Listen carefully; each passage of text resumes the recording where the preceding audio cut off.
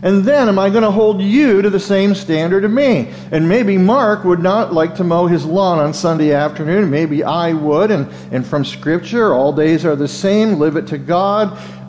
Use it. And I would interpret it, mow the lawn. Mark may interpret it, don't mow the lawn. Even worse than that is to have a fist fight about who's right about mowing the lawn. Absolutely not godly at all. That's not how it's to be lived out. Here it comes, a brand new day, but I don't know what will come my way.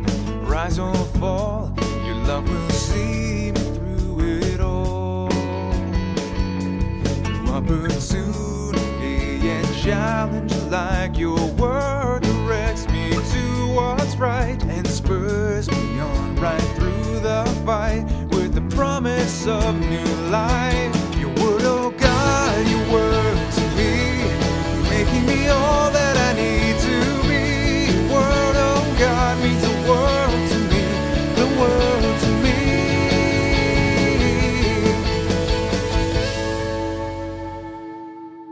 Good evening and thanks for joining us. You're listening to A Word with God, and I've got Stan here as always. How you doing, Stan? Good, John, and you? I'm doing well, thanks. So we're going to get right into it this evening. We're going through Romans chapter 14. So if you are not driving, this is a good time to open your Bibles and get into the Word with us. And at the end, we'll just go through a couple of questions. Awesome.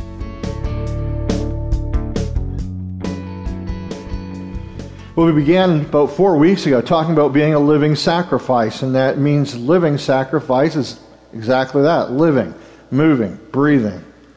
A sacrifice isn't a sacrifice if it doesn't cost, and there's a cost to being a living sacrifice.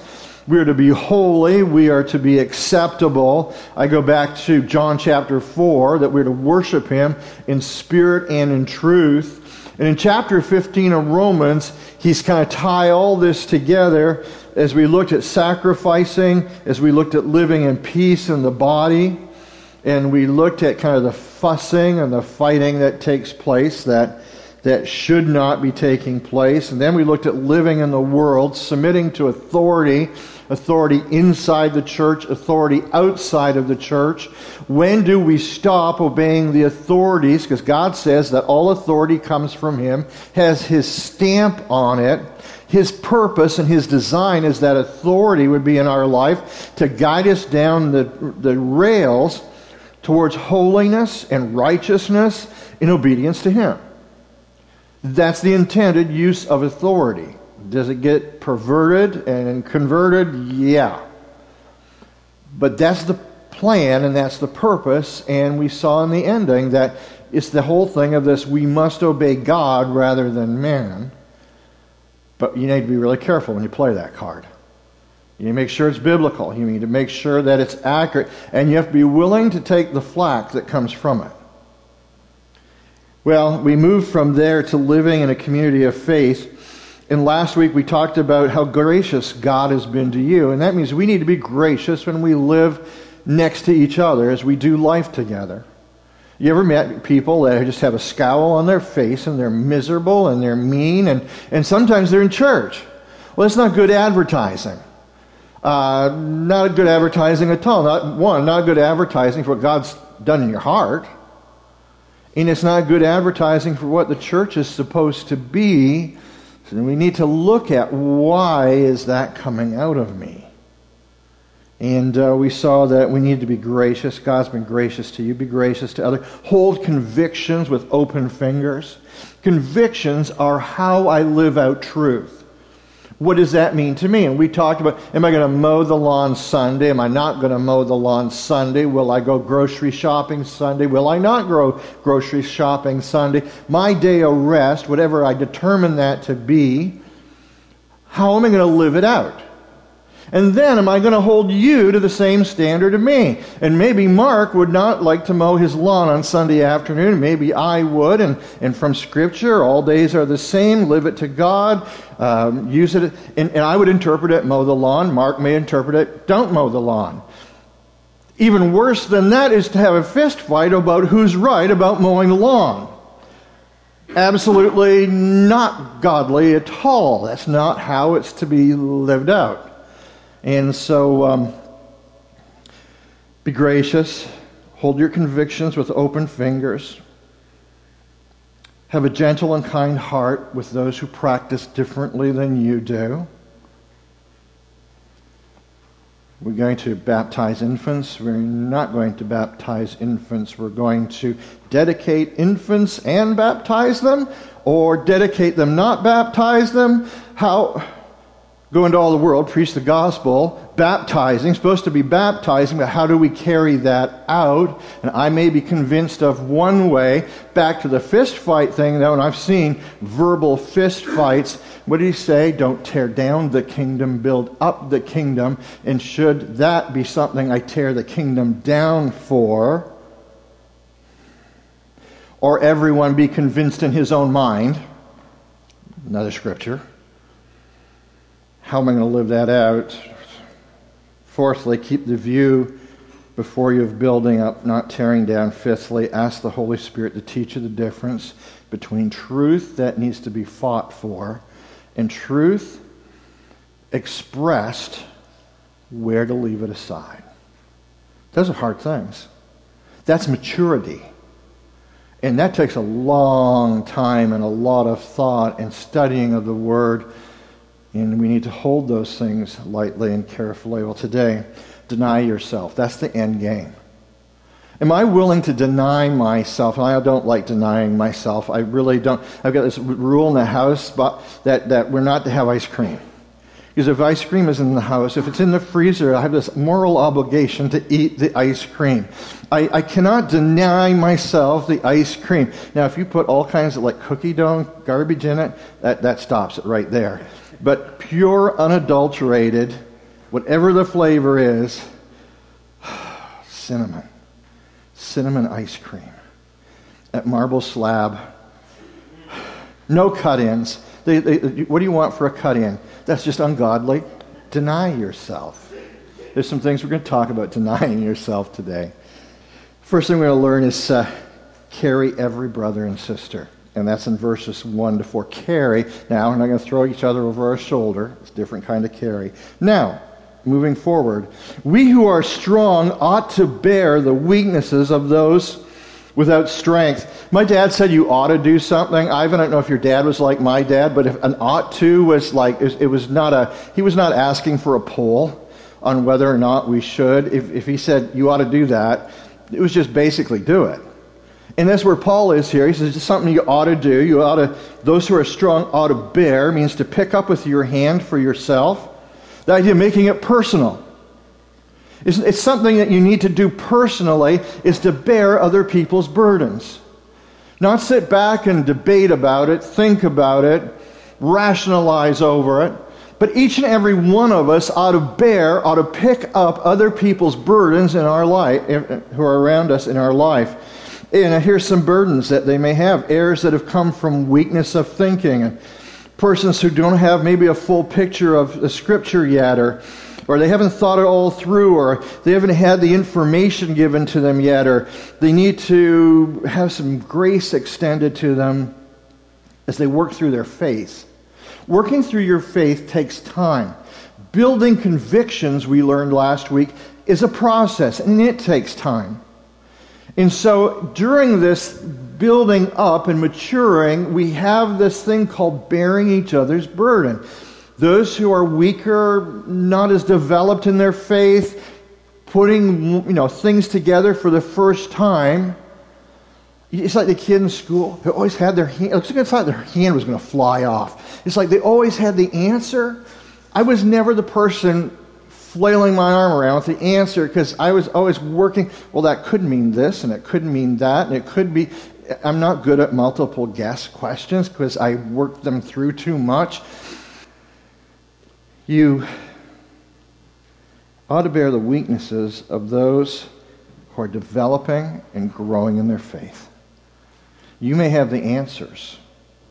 They may not. You may have it worked out.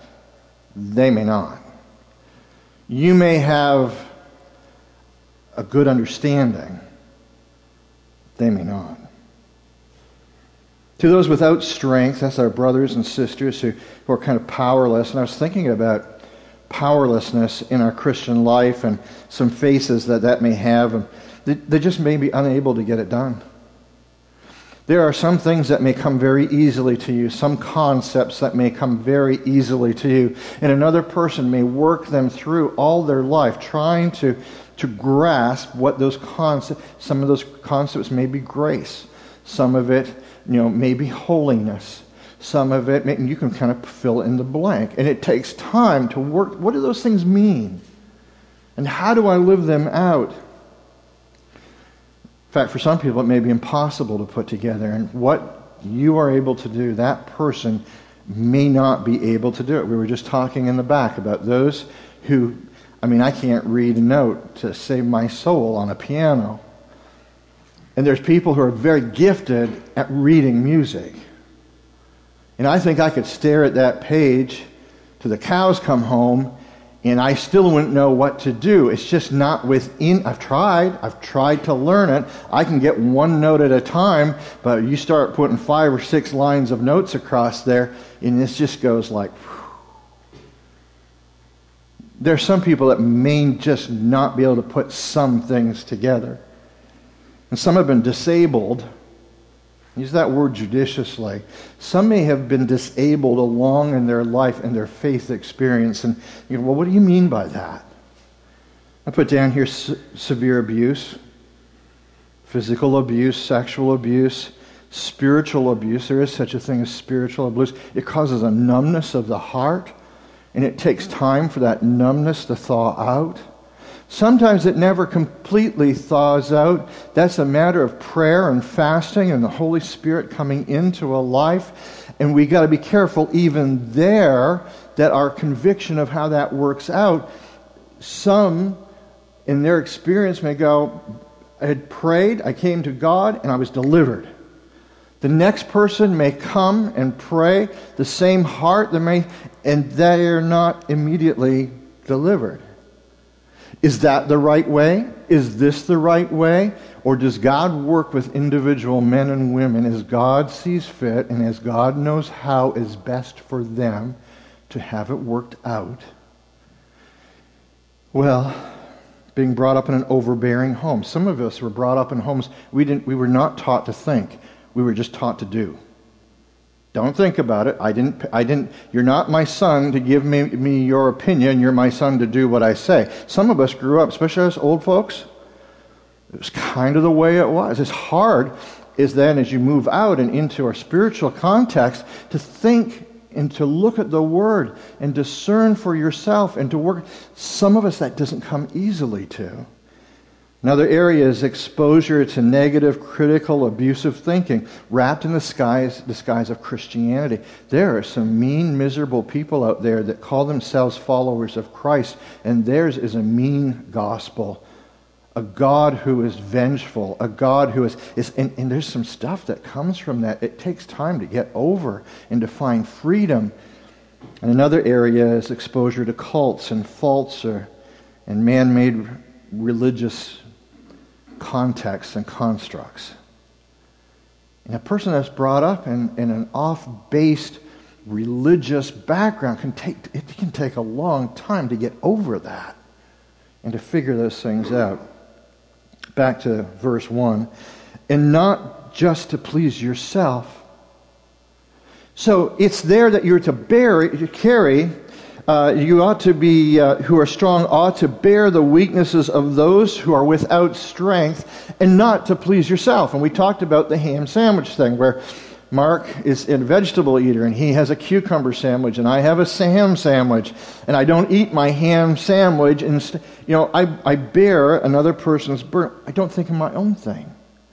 I go over to Mark, and I say, why do you make this ungodly cucumber sandwich for me? I just eat it. I bear it, and he's a meat eater. I'm just teasing him. But I bear it for him. I don't complain about it. I don't say, let me sit you down here and explain Peter and the sheet and how everything is clean, and let's cut the ham out here. I don't do that. That's not the purpose. And not just please ourselves. Don't get focused on your own thing. Don't get focused on your agenda so that you throw the weaker brother or sister under the bus. You bear their burdens. You carry their burdens. Verse 2, each of us, every person, you're all part of this bearing each other's burdens. You're all a part of it. Is to please, is to accommodate, is to have a desire and opinions and interests that fall in line with his neighbor. Is to please his neighbor in two things: for his good, the benefit of your neighbor, to his edification, to promote his growth. And love is not about you. Love is not your thing. Love is putting the other person's relationship with Jesus out front. You ever meet people where every time you feel like you're getting a lecture of why you don't believe right or why you don't live right, or it's just like you're constantly getting lectured? That's not the heart that Paul's talking about here. And then here's some wrong thinking that I say is, I think it's just really not seeing it clearly. Some people think, well, I'm to be a spiritual doormat there. I'm to carry everybody. I'm to take all the flack from everybody. And what does it say? You who are strong. You who have your convictions down. You who have been trained. You're in a good place in your relationship with God. You who are strong bear the burdens of the weak. He's not talking about other weaker brothers to weaker brothers, although you could make some argument for that to a degree. But those who are strong, those who have been matured, those of you who are mature in Jesus Christ, you are to take that responsibility and to move forward in that. Well, verse 3-4, because even Christ, and he's going to be set up here, Jesus is going to be set up as our example, and he did not please himself. He didn't accommodate himself, but he accommodated others. And do we all agree that Jesus was not self-centered? I mean, just look how he lived with other people as Nicodemus, and here's this guy coming at night and kind of sneaking in and he wants to get under the radar, and I mean, he was maybe one of those guys that were standing with the Pharisees when they were, coming at Jesus, and Jesus accommodates him. Thomas, I mean, that poor guy, he just didn't know what was going on anywhere. I mean, he just didn't know what to believe. Jesus looked at like, okay, you wanted nail prints and you wanted like the wound, and here it is, Tom. He accommodated him. Came to support him in his weakness. I don't think Jesus was snarky about that. I don't think Jesus was kind of like putting it in his face, like okay, you wanted to see the nail prints? Here they are. What do you think now? I don't think that was the attitude or the tone. Do you? I mean, doesn't sound like Jesus. But this gentleness and loving and coming forward. But as it is written, he's going to go into Psalm 69 here. And this is primarily a psalm about David, but it has messianic overtones. How do I know if something's messianic? How do I know if a psalm is talking about the person and Jesus down the road? Well, it's how it's quoted in the New Testament. I go to see how is it used in the New Testament, and I get to see whether or not they're applying it to Jesus or not. And so this is definitely a messianic psalm. And it says, as it is written, the reproaches of those who reproached you fell on me. They pressed in on my life. People who were pushing against God were pushing against David. So he begins to set this up, and he's got 3 examples here, 3 things he wants us to think about. The first starts with David. And he says, Jesus bore other people's burdens, just like David did. And here's what happened with David. David's out there, and he goes to play harp. He's a traveling musician for Saul, because Saul's got this, he's got a real hate on. Saul's got a bad attitude, bitter, mean, miserable. And sometimes he would just kind of trash his apartment. And so David's there, and David's playing. And whenever David would play, Saul would be calmed down, would feel better. So Saul brings him into the household. A couple of times when David's playing, Saul gets upset, throws a spear at him one time. He's just really into this. And eventually, the people begin to see David more kingly than Saul is. Saul gets jealous. Saul goes, I don't like this. And one idea he has is to marry Saul off to his daughter, and he knows that she is kind of a basket case, and so he's going to entangle David with her, and maybe he'll be able to snare David that way. And eventually it moves to the point where David has got to run away. He leaves Michal, his wife, and there's a group of guys that travel with him who are kind of fellow criminals in the kingdom. And there's this period of time where David is hunted like a jackrabbit. And Saul's pursuing him. And David bears the burden of Saul. David doesn't retaliate, doesn't have his own way. In fact, Scripture shows us how David defers to Saul, spiritually weaker, morally weaker, weaker in the government. People are being drawn to David, not Saul. Saul is the weak one. David is the strong one. And yet David lives his life in a way that bears Saul up. In fact, he was like from me to you away from Saul with a sword in his hand. Saul's facing the other direction. And David could have ended it right there. And he doesn't. He bears up Saul. Now, the people thought that was just so weird. And his family was upset with David for how he was relating to Saul. The government officials were upset with how... In fact, it says even, get this, Carrie, even the drunks in the street were singing songs about David and how foolish he was. They did not appreciate how David was reacting to Saul. It says Jesus was just like that. As David did that to Saul, so Jesus is, and Jesus is surrounded by people who are really upset with him. The religious leaders and the Pharisees and the Sadducees, the lawyers, the elders, all these people are coming against him. And yet we see Jesus uplifting those who are weak. Just think of the woman at the well. Think of the woman caught in adultery. There's some real losers. Matthew, the tax collector. He even brings him into the circle of disciples. And this guy called Nicodemus, who's like a turncoat, cheating, lying, thieving government official. And he has dinner with these people, and he brings them into his life. I mean, it's just amazing. I mean, if you got an invitation, Mark, from a guy who was high up, kind of mafia, hey, Mark, I'm having a party this weekend. Why don't you come over and just hang out? I got a guy I'd like you to meet. Jesus kind of went to that party.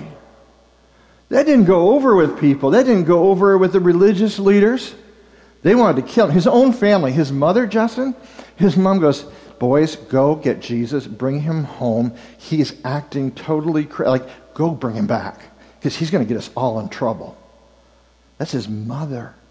That's the one who saw the angel, the shepherds, the whole deal. Even she was a bit embarrassed by how Jesus was accommodating the weak in that society and in that time period. And then there's you. Where do you fit into all that? How are you going to accommodate the weak in your life?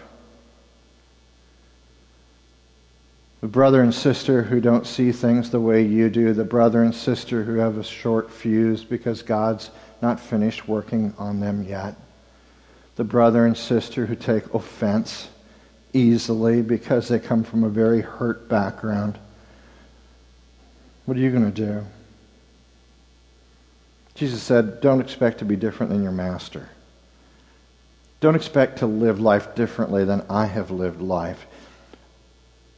In this world you'll have trouble. You will have conflict. But take heart.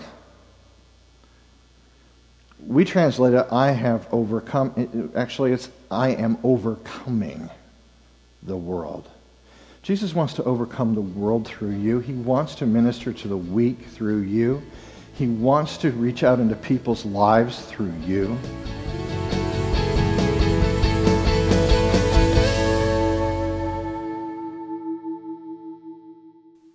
So Stan, a question that comes up from this service is, in the message that you had here, was the idea of staying in peace, and that was really important. But there's also there's a time where we have to have conviction. What are really those? What's the main point that we have to look at when we should have conviction and not be in peace with someone because of it? Yeah, remember before we've talked about this kind of circle of things, the things that you take a bullet for, the things you die for, then the things good men and women each, we just see it differently, understand Scripture differently, and then preferences. So you got to make sure it's in that center.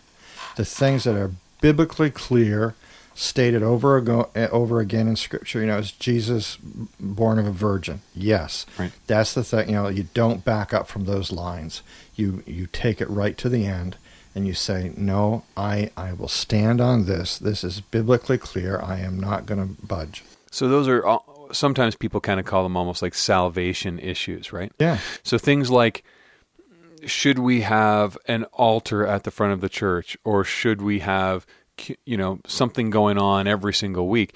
That might not be a salvation issue that we should, like you said, take a bullet for. Personal preferences, and you don't do that. Good.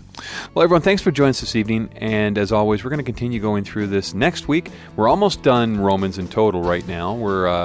There's 2 more chapters. Yeah, so we're almost there. So we'd invite you to join us next week while we continue to go through the second part of this message. And as always, remember, don't end your day without a word with God. Here it comes, a brand new day, but I don't know what will come my way. Rise or fall, your love will see me through it all.